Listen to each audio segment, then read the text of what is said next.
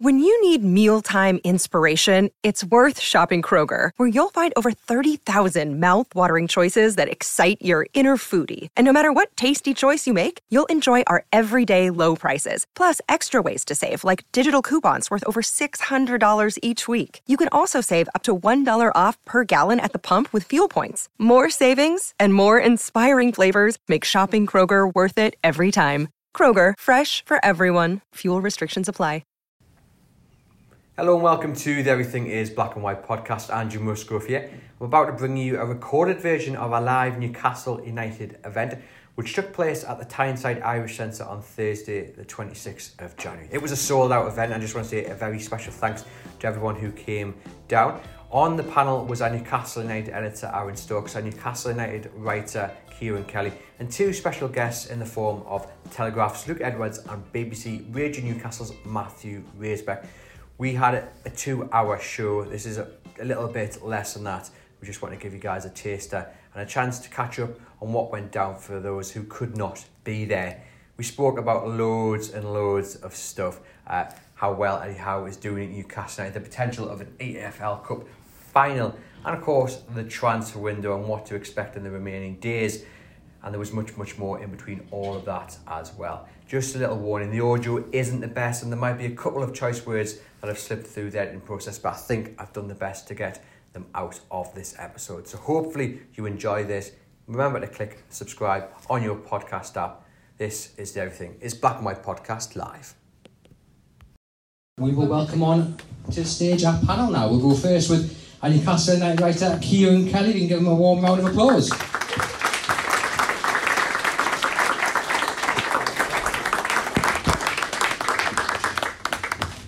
Next up is Aaron Stokes, our Newcastle United editor, who seems to be walking perfectly fine after spending all day on his crutches. Amazing that, isn't it?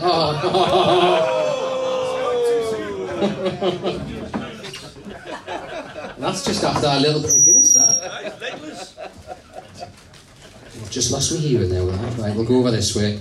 Next on stage is the voice of Newcastle United, I'm going to say. Probably won't like that introduction, but he is the voice of the coverage on the Newcastle United website and BBC Radio Newcastle. A huge round of applause to Matthew Raisbeck.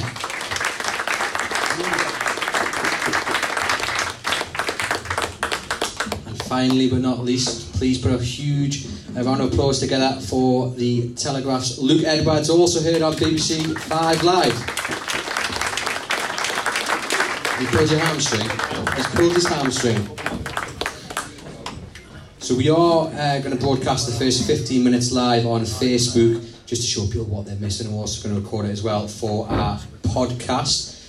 So I'll just let you guys know that's going on. We'll start though, because I think we've picked quite a good week to do this, haven't we? Transfer window is just heating up. And of course Newcastle have that 1-0 advantage in the League Cup semi-final. That's where we're going to start. Once Matthew's fixed the microphone, is that all good? Yeah, we can. I'm going to go from Aaron downwards. We're going to start with a question. Are Newcastle United going to get to Wembley? Yeah. I mean, that's such a tricky one to start with, but if you know me, you know I've spent the last couple of days trying to not to jinx it. But look, they did fantastically well to get a win on Tuesday after not playing particularly well. They did fantastically well in the draw to get the second leg at St James's Park, which is set to be a fantastic night next week. If I was a betting man, then I'd say yes, they will. But as I say, I don't want to jinx it just yet.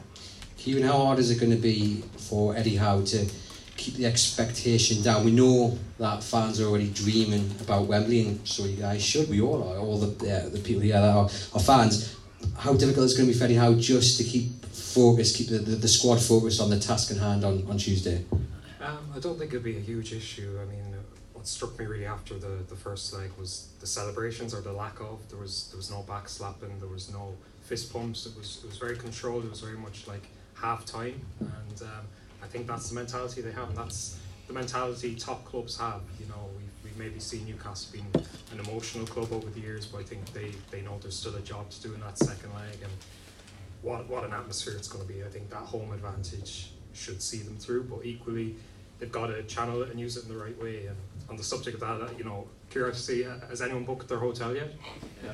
Oh, brilliant. Oh, wow. Well, I hope they get through it. Kieran mentioned quite a few things that didn't happen after the first leg, the celebration. One thing that Aaron pointed out to me the other day was there was no photograph in the dressing room.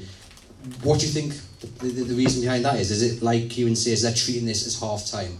Yeah, job isn't done, is it? It could have been if they'd taken some of those chances, and they should have won by a greater margin. So I think the second leg needs to have a good start from Newcastle. If they could do what they did at Leicester in the league, where they were 3-0 up after half an hour, then we can start the party, can't we? But the danger is that if it goes on longer at 0-0, and there's been a lot of 0-0 recently, that Southampton will believe, and they were starting to believe at St Mary's until Newcastle scored that goal. Adam Armstrong came on and was good, he was dangerous, and then they had the equaliser that fortunately was chalked off. So I think we shouldn't underestimate Southampton, but if Newcastle score first and score early, that will mean they have to come out and play. And are Southampton capable of being much better and much braver than they were earlier this week? I'm not sure. As always, it's about what Newcastle do. If they take the chances, then they'll be fine, they'll win. And I have reserved a hotel for Wembley. Free cancellation though, just in case. Pretty much everyone who has already has probably got that free cancellation. Luke, it is right not to underestimate Southampton. They showed a little bit about themselves in that second half, but equally, do you think Eddie Howe will be approaching it like he's pretty much approached the whole season? It's not about the opposition, it is about what you guys do. You guys are good enough to beat Southampton and secure that spot at Wembley. Absolutely. Well, I'm looking around this room though, and I think there's probably quite a few in here who remember Partizan Belgrade and the Champions League. So anyone who follows me on Twitter will know I'm a bit of a pessimist and can be a bit miserable sometimes. Look, I don't know. I do have this kind of sickening, horrible feeling. I always have it anyway, don't worry, it's perfectly normal. But I didn't like the Jacob Murphy waving thing. I think if Southampton needed any sort of motivation, extra motivation, that's fuel for the fire for them. But Newcastle are by far superior team to Southampton, and I think even when Southampton were at their very, very best at St Mary's and played a really good game, Newcastle should have been out of sight by the time they had that little spell in the second half. Newcastle don't concede goals as well, so that's the big thing in the advantage. I think the only question I have, and me and Razor were talking about this just in the corner over there, does he go with Isaac and St Maximin and try and win the game, or does he stick with what he's got and just think, well, we don't concede goals, we don't need to score? So there is that kind of difficult balancing act he's got, but I think everything Eddie Howe's done so far as manager, I think we should just have faith in him and what he's going to do. And yeah, like all the guys have said as well, there were no real celebrations afterwards. Nobody thought the job was done. So for once, I'll be fairly confident. And I haven't booked my hotel room though, and everyone who's booked it has bought a Premier Inn Flex or something.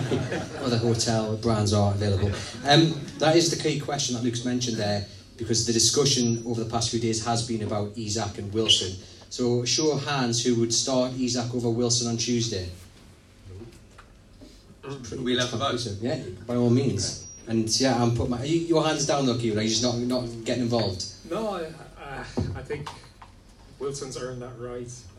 I realise he hasn't scored since October, but I still think the goals are not far off. Admittedly, Isak is there and we can see what he can do, but I think there's a reason they're easing him back in. I'm not so sure if he'd throw him straight away. Aaron, we discussed this, didn't we, at length on the podcast the other day. For me, he has to start. He comes off the pitch, he has more touches, so he comes off the bench. Isak has more touches than Wilson had in 67 minutes. He just looks sharper, and there's something not quite right about Wilson. But if Wilson doesn't start on Tuesday, does that maybe risk impacting his his spirit, because he might take it more than it's just missing out on this one game? I don't think so. I think the group that Eddie Howe's working with at the minute, they all know that it's whatever's right for the team is right for the team, and I don't think any of them have really sulked. I think you only need to look at the likes of Jamal Lascelles and Jamal Lewis and players that really have had to sit on the sidelines for a while. Whenever they're called upon, they make sure they do a job for the team. Sorry, I was trying to move so I'm not blocking the people over this way, but I'm going to have to store that. Sorry. Can't get the stuff. I'm deaf now. Sorry, I'll continue. It's okay. Yeah, as I was saying, I don't think it's going to affect him, and if you ever need an insight into how nice of a man Kieran Kelly is, I think we just saw it there that he would still... I can't drop anyone. That he would not Kieran have Clark would still be at the club. Exactly. But for me, I think everybody in this room is right. I think Alexander Isak needs to start. I think he's the more informed player. I don't know what it is with Callum Wilson. I would love for him to start scoring goals again, but he just looks 2 or 3 yards off the pace. I think it was quite telling the other night that Newcastle had about 20 chances and not one of them actually fell to him, because it was Willock and Joelinton and Longstaff getting in those positions rather than him, whereas Isak comes on and just changes the game instantly. He looks full of confidence. I absolutely love the fact that he grabbed an assist and celebrated it by jumping in and bear hugging the fans in the away end. I think he's the man to start, because I think it's better for the team on Tuesday. How does Eddie Howe fix the issue with Callum Wilson though, Luke? Because Newcastle, for they're performing well, if he performs well, they go a whole other level. So is it an arm around the shoulder? What is the solution? I think it's important to remember that Callum Wilson has been a ray of light amid the darkness for a long, long time at Newcastle, and I'm not discounting him. I wouldn't be really upset if he starts. It's not one of those selection decisions where I think he has to be dropped. He's been missing chances. He missed chances against Leeds. He missed a good header against Crystal Palace. I'm trying to think of the other game he's missed. Fulham. So he was getting to those chances. He's been the team's, I almost said then, which would have been awkward. He's been the team's most reliable source of goals for some time, and I don't think you just dismiss that. But I agree with what Aaron said. Isak, they signed him for a reason. We are seeing flashes of that now. And at some point you have to give him a start as well. I'm a bit worried about this playing the same starting 11 in every game as well at the moment. I think St Maximin's looked really good when he's come on with cameos as well. There just comes a point where Isak deserves a start, and if your main number 9 isn't scoring goals, and it's his longest goal drought since he signed for Newcastle now, 9 games, 11 for club and country, I think that stats probably say to you Isak deserves a chance, and why not give him a go? He's the club record signing. He was bought for a reason. Let's see what that reason is. And I guess that's another point there, isn't it? This isn't just another league game where if he doesn't score, Newcastle will earn a point, or they can still get it. But this is probably the most important game, definitely in the recent history. So if your number 9 isn't scoring, but you've got a man on the pitch who's performing better than him, then surely there's no room for sentiment in this scenario. The benches look good recently because you've had quality options on it. But as Luke says, it's been really the same players that have got Newcastle through the last few weeks. And as at Crystal Palace on Tuesday, it was Saint-Maximin and Isak on together, and then Murphy on late. So it's a team that's getting through a lot of work, and Eddie Howe has rewarded the players that have brought the team this far by continuing to pick them. But does it need freshening up a little bit? And if you put those 2 players in from the start, Saint-Maximin and Isak, they will give you energy. I think it'll generate more positivity. There's also the fact as well that we haven't seen much of Alexander Isak. We're all desperate to see more, right? So if he's in the team, I think that's just going to add to the excitement. Callum Wilson's a class act. We know that. He was brilliant before the World Cup. Since getting back, though, remember, he has been ill, and that's why he didn't play at Leicester on Boxing Day. And didn't start the Leeds game either, just before New Year. Chris Wood played that one, didn't he? So I don't know if he's still feeling the effects of that. It might be something that we'll ask Eddie Howe about next week when he next addresses the media. But I think this could be the time for Isak. If he's only going to pick 1 rather than 2 of them from the start, and he might go with an unchanged team because he does that, I think Isak would probably be the player that would get in because of Wilson's lack of goals and lack of chances that fell to him the other night. And there was one in particular in the first half. Was it Longstaff who just rolled it across in the 6-yard box, and he was just hanging back, whereas you would expect him to be there, and he would probably expect to be there and just have an easy tap in. So yeah, he doesn't look himself, Wilson, I think, not by his own very high standards. Yeah, 100% agree with that. As Luke mentioned there, the other player in question is Allan Saint-Maximin. Again, lots of talk about him starting on Tuesday. He came on and really helped Newcastle get up the pitch when they were under a bit of bother. Again, another hands in the air. Do you think Allan Saint-Maximin should start on Tuesday? Kieran, were we expecting that many hands in the air? Who put the hands up here? Just Razor? Just Razor. Kieran, would you? You wouldn't bring him in the starting lineup on Tuesday. I think as an impact player at the moment, he... Change your mind. Change your mind. Just no Kieran talking. I prefer Joe Linton in midfield personally. I think that is where he's ultimately going to end up. So at some point he's going to have to drop in for me. So yeah, for me it's between whether you bring Saint-Maximin in or you play Isak potentially to the left or mix it up a bit. But for Saint-Maximin, I think he seems to be finding his form again. I think that was his best cameo we've seen for a while. He obviously put fear into the Southampton defence. We saw that with the red card. I think he's building up. It's the same with Isak. I think with Wilson playing so poorly, why hasn't he started Isak? I think he's so cautious with it. He wants to make sure that when they do eventually start, they can handle it. The last thing Newcastle need is a really bad injury to one of those players, because feasibly, if they are to sign a player, it'll only be one player, one forward. It's not like they're going to bring in 3 more players in the final 5 days of the window. So I think there's a reason why they've been a bit cautious. Don't worry, we will get on to transfers later on in the show. But just on Saint-Maximin, Luke, it's been a tough few months for him, hasn't it? Because he's used to being the big name, the big star. He's who Newcastle relied on for so many years. And now you look around, he's not been playing, and he's also, when he wasn't playing under like Steve Bruce or early on in the Howe days, it was, who's going to supply the magic? But here, Newcastle have got a squad with the likes of Bruno, Joe Linton now on form, who can provide the goals, the assists. How do you think he's handling not being the big name? Well, I think Steve Bruce indulged him for a reason, and that was he was his get out of jail card, wasn't he? He's been brilliant. He's the sort of footballer I absolutely adore. I love Saint-Maximin, probably would be, if I had to choose with a gun to my head, would still be my favourite Newcastle player, because you don't know what he's going to do, and sometimes it's awful and sometimes it's absolutely incredible, and I've always had a soft spot for players like that ever since I was a kid. I don't think he's handled it particularly well, but I think Eddie Howe's man management skills, which we don't really talk about a lot because there hasn't been really a crisis to talk about, so since he's been here everything's gone swimmingly, but I think handling Saint-Maximin has been a challenge. But I think we saw against Southampton that he's in a good place mentally. I think the fact that the transfer window's coming to an end and nobody's come in for him again, I think he has a battle on his hands now to prove himself almost all over again at Newcastle. But I think he's ready to do that. And when I changed my mind earlier, it wasn't because Kieran was talking, that was just a joke. Right. I just suddenly thought, why not? Why not unleash him? Because he pins 2 defenders. Newcastle have become so predictable at the moment going forward. Not so predictable, we're still creating chances, but they have become a little bit too easy to defend against.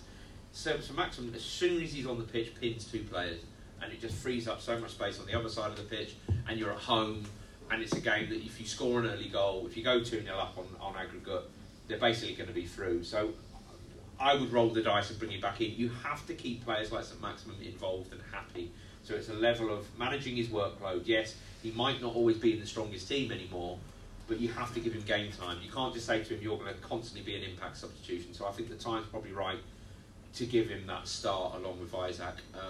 Whether he'll do that, I don't know, is why I don't get paid however much Eddie Howe gets paid to pick a team. Who would you take out of the side to bring Saint-Maximin Willock. in? I thought Willock was poor against Southampton. Missed 2 pretty good chances as well. He's been really good, Willock. He's been really, really reliable. But I think you've dropped Joe Linton. I think, as you said, Joe Linton's best position. I think still for me, he can't shoot Joe Linton. It is a problem.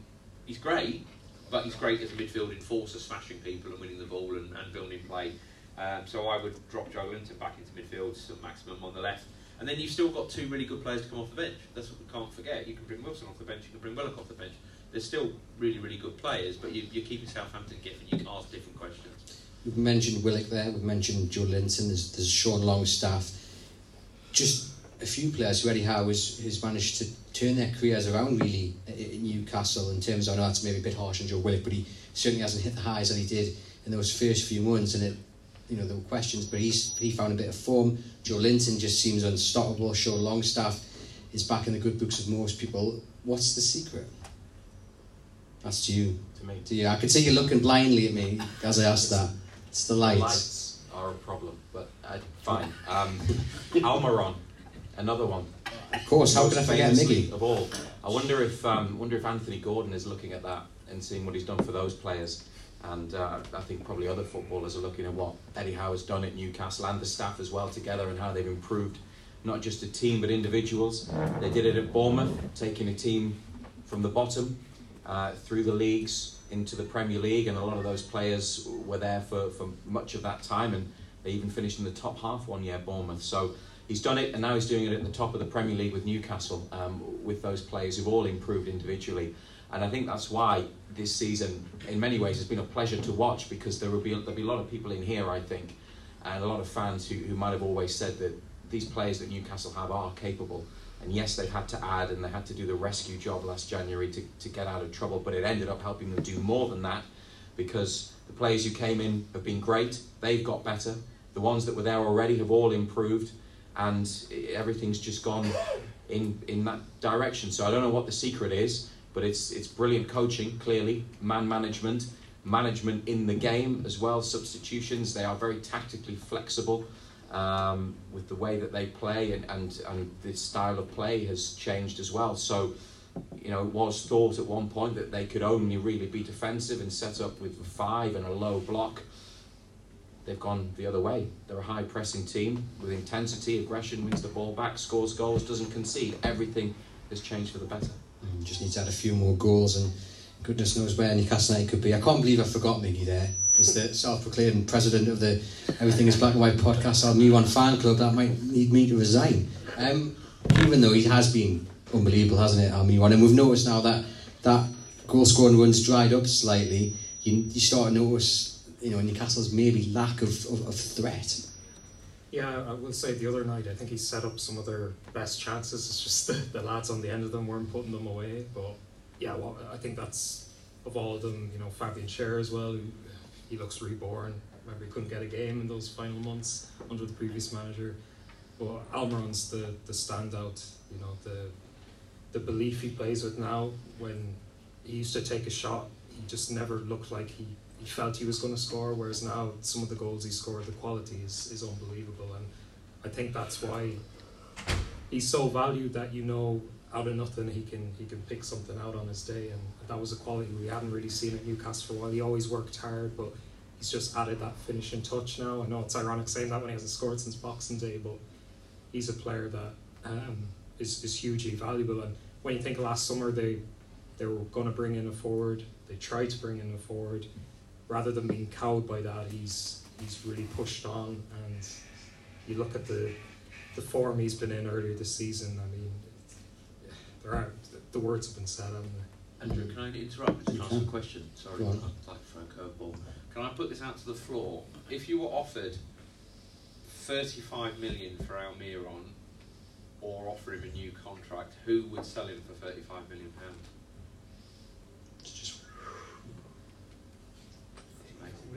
Do you think how many people would have said that in the summer? Like what the difference would have been?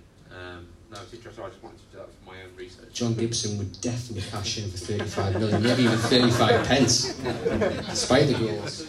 Aaron, you mentioned there a list of players who have improved, and I think it was either Reza or Kieran that mentioned other people besides Eddie Howe that's behind it. He has got a brilliant backroom staff, you know, the likes of Jason Tyndall and others who are. It's not just about Eddie Howe. It's a team back there that are helping the players improve. Yeah, 100%. And sometimes the one thing that annoys me about Eddie Howe, and honestly it is the only thing, is that he's so modest. You know, he will never take credit for anything, and you can ask him about, you know, you've just made it 15 games unbeaten, whatever it is, and he goes on a big speech about how, well, actually it's the players and it's the backroom staff, and you say, oh, well, isn't Fabian Schär playing well? And he says, well, actually Botman's playing really well as well, and the Lascelles has really helped behind the scenes. So sort of sometimes you just want to shake and say, just, you know, you're doing an amazing job, believe in yourself. But they've got a fantastic structure behind the scenes. You know, Jason Tyndall is very, very crucial. I mean, you only need to look at the touchline on a match day to see, you know, he's pretty much doing all the order barking for them. But as you say, you know, they've got lots of coaches behind the scenes. They're making fantastic progress with the training ground, and, you know, really bringing the standard of the football club up to speed, which is, you know, I mean, we go back to that first time that the training report was really leaked, and this, it was a League 1 or League 2 standard training ground before the new ownership came in. So everything's come together. It's a long process. I think none of us expected Newcastle United to be in the top 4 at this stage. None of us expected them to really be in a cup final, cup semi-final. Sorry, at this stage. Sorry, getting ahead of myself there. I need to book my hotel next. But it's a very sustained process, but they're obviously well ahead of schedule, but everything behind the scenes is seemingly working like clockwork. What do you think he's like behind the scenes? We've heard Aaron say there, when one person gets praised, he goes and praises another 2 people. Yeah. Do you think can't be like that all the time? Can you be away behind closed doors? I've never met a manager, and I've done this job quite a long time now, 20 years, I've never met a more modest manager. I've never met anyone who's so uncomfortable in the public eye as well. You don't probably quite see that when he's on television, but he actually hates being recognised, he hates attention, he hates praise. He's kind of perfect for Newcastle. I didn't think I'd ever say that. I thought you needed a really big personality to be Newcastle manager. You're thinking Kevin Keegan, you're thinking Robson, you're thinking even Benitez to a certain extent. But he's really, really quiet. He is almost a great man, if that makes sense. But he knows his football. He's a brilliant people person. I think he's. I did a piece for the Telegraph talking about the way he talks to players, and we all grew up in an era when players got bollockings and they got shouted at and they got told they were shit, and I can swear, can't I? Yeah. Nice.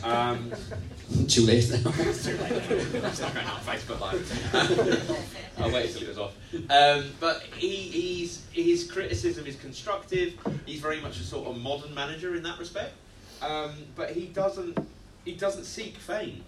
He really doesn't. He is really boring, and I mean that in the nicest possible way. He is totally and utterly devoted to Newcastle United. I know for a fact that this is the proudest he's ever been in his career. He spent all that time at Bournemouth. He absolutely loves this job. His family are incredibly settled in the city. His kids are all going to school now.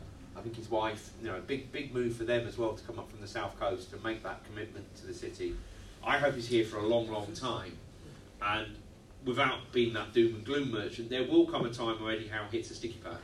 There will come a time in this evolution of the football team that suddenly people on social media, not sensible people like this in the room, who will say, oh, he's doing a bad job and we need an upgrade. I don't think any manager in Europe could have done the job that Eddie Howe has done in the circumstances that he had, and that is the highest possible praise I can give him. So I think he's done tremendously well.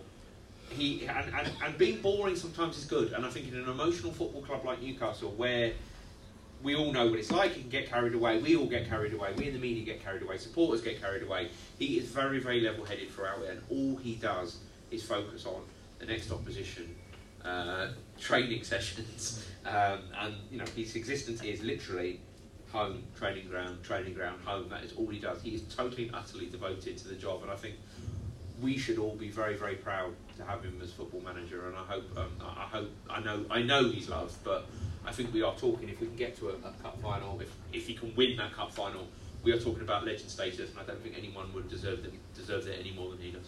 I don't think anyone could put that better. You guys are in the press conference. Reza, you mentioned I think it'll be Monday, won't it? The one ahead of Tuesday night. You're often one of the first people to ask him a question, so just give, I guess, here tonight a little bit of an insight into the press and how different he maybe is to the people that have gone before him, like Steve Bruce, like Rafa Benitez. Yeah, Chris Hughton was a bit like that, wasn't he? Calm and, he was and actually, quiet, yeah, that's right, and that worked, didn't it? Up until the point that he was moved on.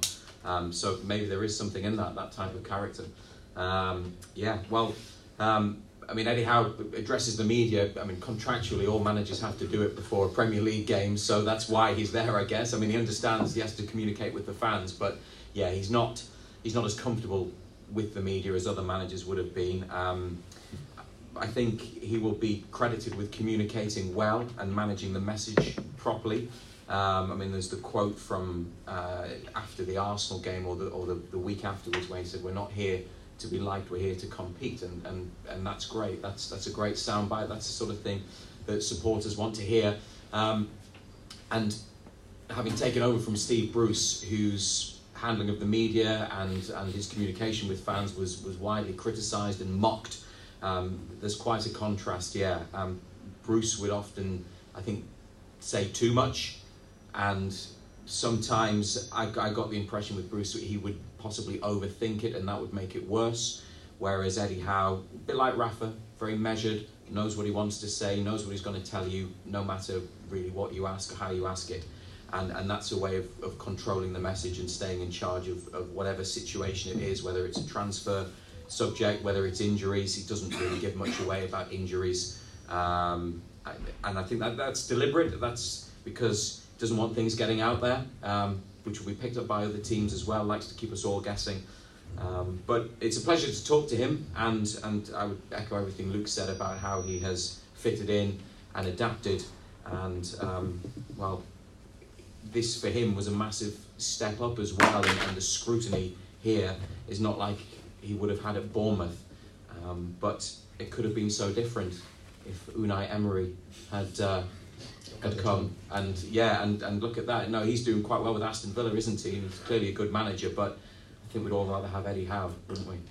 One thing I've noticed, Kieran, you might be able to tell us if I'm wrong or right, but the Bruno example before the Southampton game, everyone expected him not to feature. And I think I turned to Aaron and said, we've been here before, because he said this about other players. Are you sitting there thinking, if he says that players, he might not be available, we'll have to wait and see, you're thinking, right, okay, yeah, he's definitely starting? Yeah, he's the master of bluffing. I have a theory that he was stung at Bournemouth about giving away team news or something, because it's almost ridiculous at times. We'll give him the benefit of the doubt sometimes, but he will say, a player could be out for another while, and then he'll play 3 days later. You're just like, okay. So I think he thinks opposition managers are watching his press conferences back. I'm not sure if they do, probably don't, but he's treating that like an exercise, and he doesn't give much away in general. But I think what I've noticed is he's more comfortable as Newcastle United manager in recent months. I think he feels more at ease in front of the media. I mean, just to go back to this time last year, Bruno was all but confirmed, and he said he couldn't comment on it, and we were like, wow, guy's literally about to sign, and he just refused to say anything. And I think he's gradually getting better at that. He talked last week, it's not saying much, but he didn't want a like-for-like target man replacement for Chris Wood. That was quite interesting, something he wouldn't have said a year ago when talking about who he wanted to sign. And I think what struck me as well is when he speaks about the club, he can be emotional. When he talks about dreaming of winning a trophy, I think that's really strong. And when he needs to stand up for the club, he really does. I mean, when Jurgen Klopp had his infamous dig about the ceiling, Eddie Howe was there, surprisingly, saying people have to be careful what they say, and it was really strong for him. Luke will probably tell you, on back pages for Nationals, I'd imagine it's not easy to get Newcastle on the back, but that was probably a day where he didn't have to do it's quite easy now. Yeah. It's got a lot easier. I think it's a nice line you said there, Kieran. He's saying he's not sure other managers are watching his press conference. You just know Eddie Howe will be watching the other managers' press conference. That's how meticulous he is. No, he is more at ease. And there's nothing wrong sometimes with not saying anything to the media. I can't believe I'm saying that, because that's our job. But sometimes he's just very, very straight. He's very, very straight. And it is ridiculous. He will also say that a player who is out for 3 months has got a chance of playing on Saturday. So we do get a bit irritated about that. But it's now become a bit of a joke amongst ourselves in that when we ask him about fitness of a player, we just ignore the answer effectively, because it's normally rubbish. How do you think he's handled the pressure that comes with Newcastle? As Reza mentioned there, managing Newcastle is totally different to what it's like at Bournemouth. No disrespect to Bournemouth. How do you think Howe's managed, I hate using the word expectation, but that word, expectation, and all the attention that comes with managing this great club? Perfectly well. I mean, I'd agree with Luke. I mean, our jobs, is to try and get a good line out of him, and more often than not, he just sort of straight bats our questions, am I really wanting something more? But I think everything he says, you really do believe. He hasn't been at this club long in the grand scheme of things, but you really do feel like he's bought into the ethos of the club. He's got a fantastic relationship with the supporters, who, as Luke says, if he does manage to get into a cup final or win the cup, he instantly goes down as a legend.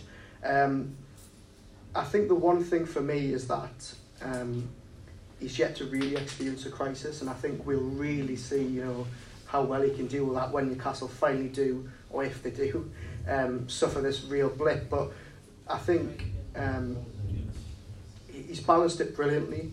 He doesn't want his fans to get too far ahead of himself, which is natural, but he also, he came up with a great line the other week about wanting the fans to dream and wanting them to, really have aspirations of winning things and stuff, but at the same time he knows it's all about the next game and the next training session. If they suddenly go on a run, drop out the top 4, he's the one that sort of receives the brunt of it. So he's played it well so far. He's a fantastic talker, great communicator, even though it does sort of annoy us sometimes. But yeah, he's managed it perfectly so far.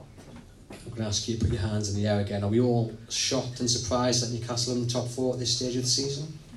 I thought you might be. There's a couple not. Who was no? Who had the faith that they'd always be there? We'll have a pint of whatever you're drinking. Eternal optimist, I like that.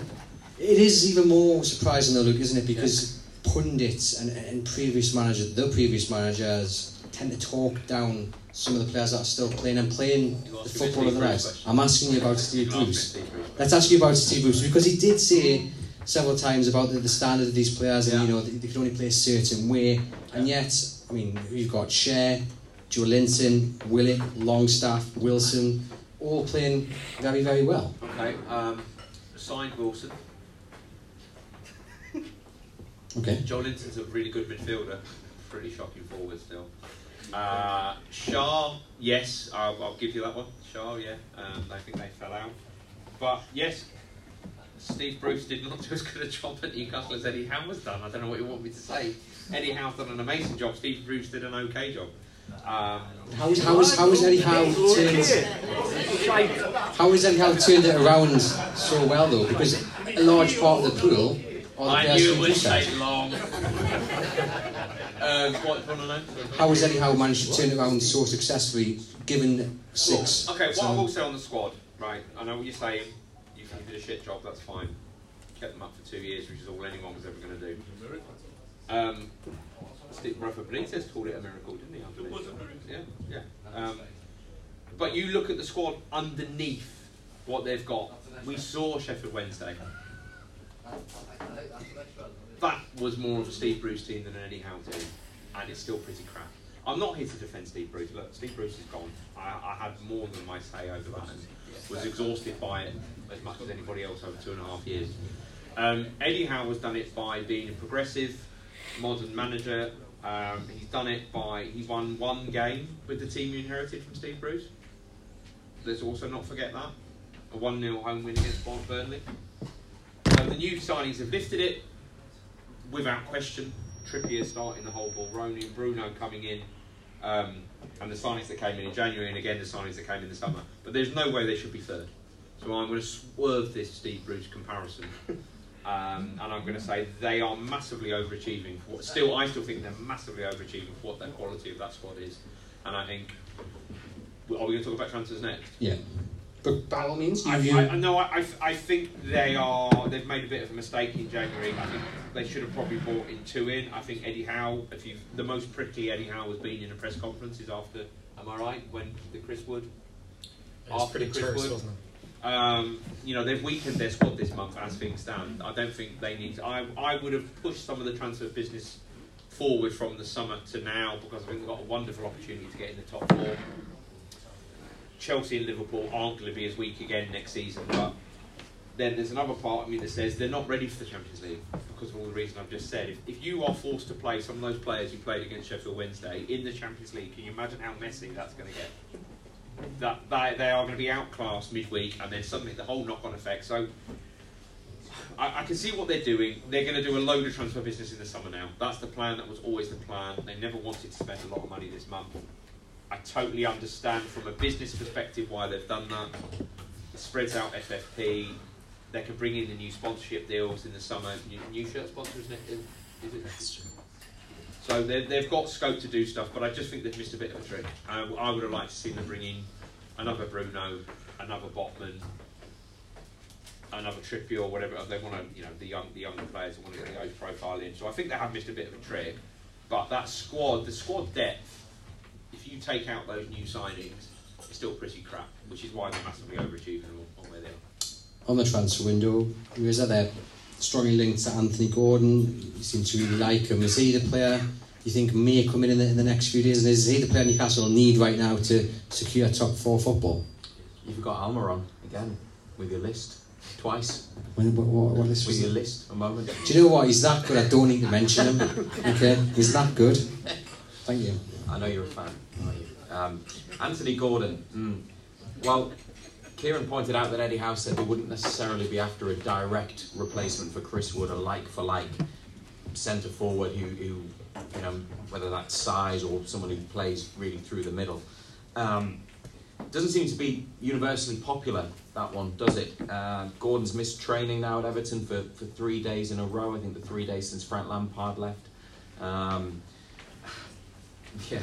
It's a situation that's going down to the final few days of the window, and I agree with Luke, because watching them through every match, and it is, again, it's the same team, and I put it to Eddie Howe after Crystal Palace that another hard-working performance, you'll always get that, but are you not rotating because you can't, because of a lack of options? Now, yes, they're filling all the slots on the bench, but the players who are named as substitutes, some of them, they're not going to come on and change the game, are they? They maybe have been, and in some cases definitely have been, very good players for Newcastle over the years. But at the point they're at now, they need something different. They need to move the squad on. They need to refresh it. It needs to evolve. So I think maybe a couple of players would have been better, because again, just echoing what Luke said, this is a glorious chance with a cushion of a few points at the moment and a game in hand over Spurs to get into the Champions League, and then that would unlock a lot more potential financially with sponsorship and revenues coming in from being in the elite European competition. But when we did our predictions for the season on the radio in the summer, I thought they'd finish 9th in the league, which would have been an improvement because it would have been top half from 11th last year. I also backed them to win the League Cup, so I'm really, really smug at the moment. And you booked your hotel all the way back in August. Yeah. So look, that is it. If they're going to take a step forward, finishing in the top half would be that. And then the other European competitions, the whole Thursday, Sunday thing's been a problem in the past, but the Newcastle of 10 years ago this season, isn't it? It wasn't as well resourced or as well run as a club.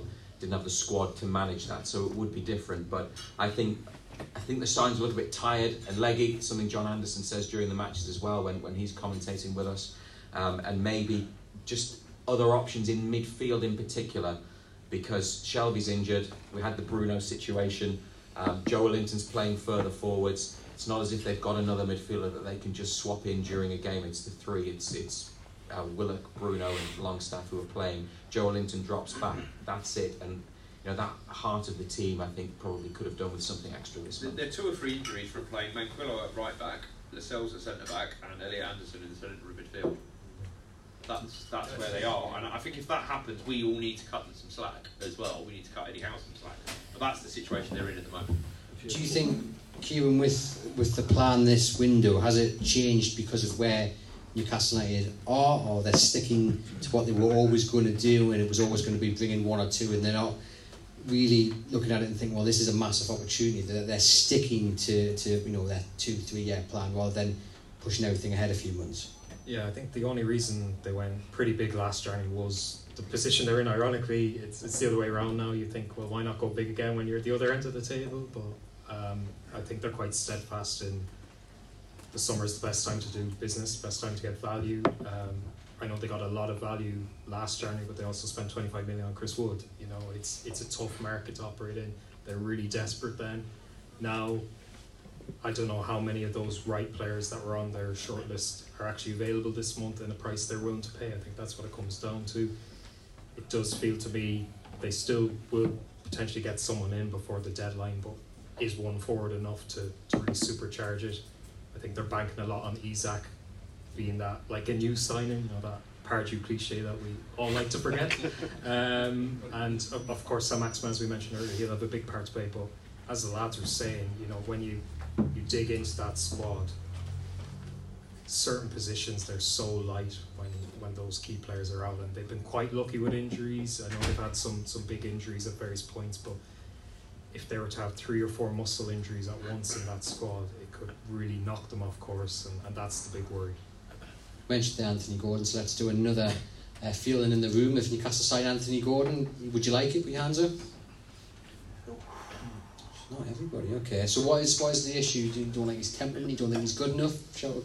He's not James Madison. Not James Madison. I will not let you pick out whatever you like from that. He's not Madonna either. Definitely not James Madison. I think we can all agree on that. Look, the thing that Anthony Gordon is, and if I'm completely honest, I thought there'd be less hands there. You know, I know social media is an echo chamber, but the vast majority of social media tweeters don't want Anthony Gordon, whether that's because of his talent or his temperament, I'm not too sure. He obviously had a bit of a run-in when he came to St James's Park with Trippier and Cher, which probably is still in the back of people's mind.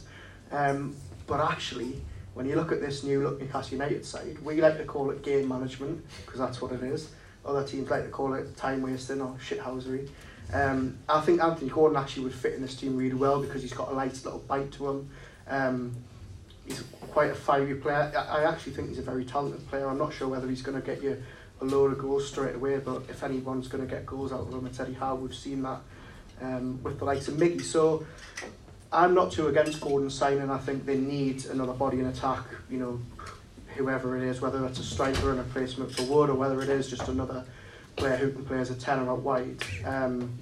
But I am actually surprised at how many people in this room have said that they'd want him. If you're signing Anthony Gordon as a forward, having allowed Chris Wood to move on, and Wood, the 25 million they spent, the incredible thing is they're going to get a lot of that back, aren't they? Yeah. Obviously there'll be fees associated with a loan that's gone through, and then 15 when it becomes, as expected, permanent in the summer. So it's probably become an even better deal 12 months on. But if you're bringing Wood on, and he played in all but one of the league games this season, and he didn't really have a great impact, did he? You know, despite the obvious hard work and good attitude, which all of the players show, then Anthony Gordon would give you a better option, because if he's not starting, he could come on and change something, create something, wind up the opposition, run at players, because he's quick, he can cut inside, he can win free kicks, he can be a nuisance at the very worst. So it's a lot of money, yes, at the levels that, you know, that will be being discussed, but that's probably the price that you have to pay, and also the fact that he's English and it's another Premier League club will be affecting the price. Was it yesterday, Luke, or this morning, that your story about Newcastle feeling confident they've beaten Chelsea? What is your latest understanding, and why do they like him so much? Okay, I'll answer the second question first. They like him because of the raw ingredients. The raw ingredients are massive engine, will press, will not stop running. He's got a goal in him from midfield, he's got good set piece, he's direct. You look at the sort of players that Eddie Howe wants, he fits that mould, and I think we have to, I think they deserve Dan Ashworth, Eddie Howe, Steve Nixon. They deserve, you know, we have to give them the benefit of the doubt. So whatever your misgivings are about him coming in, I think we have to trust them. I mean, nobody else is Botman, for example, Bruno, both of those two players, wonderful signings, but nobody else is really going for them. So yes, it's a lot of money, but I think it is the raw ingredients he's got. He's an Eddie Howe signing, and I think he will make it better. All the guys have talked about Almiron. I think he's an upgrade on Almiron, personally.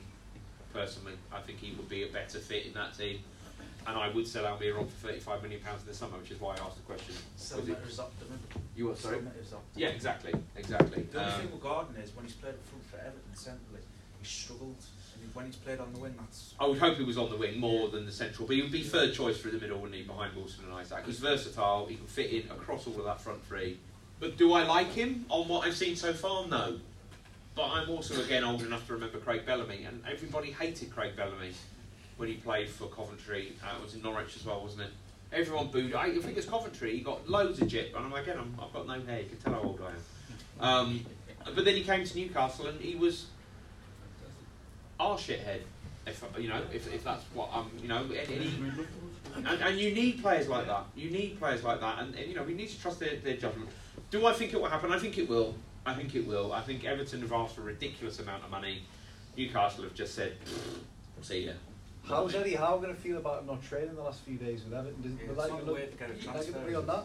I think he'll probably like it because he's trying to force his way to come to Newcastle. Does that make sense? But if the boot was on the other foot, Yeah, of course he wouldn't like it. No, but I think he's trying to force his way to Newcastle. He really wants the move. So if you're a manager, you're thinking he really wants to come here. So I think he'll be fine with it. Not ideal, but to ask about the money, I think it will happen. I think they are beginning to see a little bit of sense with it now. They asked for 60 million. Newcastle walked away. They balked, but they shut down the negotiations.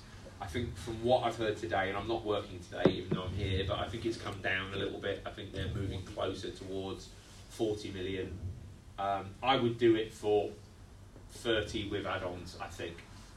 No, social media is an echo chamber, we've already discussed this, but you look at the general consensus of the Everton fans on social media and places like TalkSport when they phone in about Anthony Gordon. The problem that they seem to say about him is that his attitude this season's not been very good. There's been games where he's went missing, and I feel like whatever anyone wants to say about Chris Wood in the room, whether or not he was the best signing in the world or not, he was a proven commodity, and the fact was he was a popular member of the dressing room. You'd only have to see the outpouring of team members saying goodbye to him when he was on social media, saying it when he went to Nottingham Forest. My only concern is, yes, he might have this raw talent, but would his attitude upskirt with the team spirit that they've currently got? And that's what I'm worried about personally. I guess what you would say there is that the attitude of a player is something Eddie Howe looks into a lot. You know, when they have a scouting report, that is so important. I mean, just give us an insight into how Eddie Howe and the transfer team look at players. It's not just about talent, is it? Well, they won't want to upset the dressing room because it is tight and it's really good, and it's going to be central to Newcastle's success this season. But I also think Anthony Gordon's going to be coming to exactly the right sort of manager and coach and staff around him, and it's an increasingly large backroom team at Newcastle. He's added so many coaches and analysts and people away from the upper layer of first team staff that you see on the touchline during the games. So there'll be a lot of players to look after him. They'll know what the weaknesses and what the potential issues are. And Eddie Howe's not new to management. He's been doing it for nearly 15 years now as well. So he'll have strategies for dealing with players who potentially could cause an issue. But I understand the opposition to this potential move. We were discussing it on the radio earlier, and a listener sent a message in, and it was about Gordon not training, because we'd had one that said that's not a good sign, that's a red flag. Someone else said, well, Riyad Mahrez did it at Leicester to get to Manchester City. Harry Kane did it to try to get to Man City. Didn't happen. Alan Saint-Maximin did it at Nice. Yeah. But he's not easy. And it makes a change for a Newcastle player not going on strike. How many of those? Johan Cabaye was mentioned as well. Wayne Rooney? Wayne Rooney tried to do it. I suppose the reassuring thing is, you think how meticulous Eddie Howe is. He'll have already rung up probably half a dozen people who've worked with Anthony Gordon, or people who work with Eddie Howe have done that. And as Razor said, they won't want to upset that dressing room. I think it shows how much the player wants the move, and there needs to be a bit of pressure put on, because they're into the last 5 days of the window. If there's no movement from the player, Everton aren't going to sell. It's who's going to blink first, and Everton are eventually, you would think. Is Anthony Gordon the kind of player to guarantee a top four, though? This is, I think, I'm going to Aaron. Do you reckon he is? Because you're not. Earlier in the week, I don't know if your opinions changed, but you said you didn't think he was the man to fire Newcastle at top four. Yeah, I don't think you look at him coming in and instantly think, right, okay, well, he's going to walk straight into that first team. He's going to add you 10 or 15 goals in the second half of the season. I generally don't think, if you are going out there in the last 5 days of the window to sign a player who is going to guarantee you get in the top four come May, he's not the man. But he's 21 years of age. Dan Ashworth came out and said they're looking for players for the future on, for the here and now. Very, very telling that they couldn't sign him in the summer, and they weren't put off by that. They went back in for him, which clearly shows that they've done their homework on him and they still like him. But if you ask me right now, is he going to guarantee the top four? But I think Luke makes a good point. If they manage to get a deal for 30 million, given the position they're in right now, I don't think you could really sort of say no to it.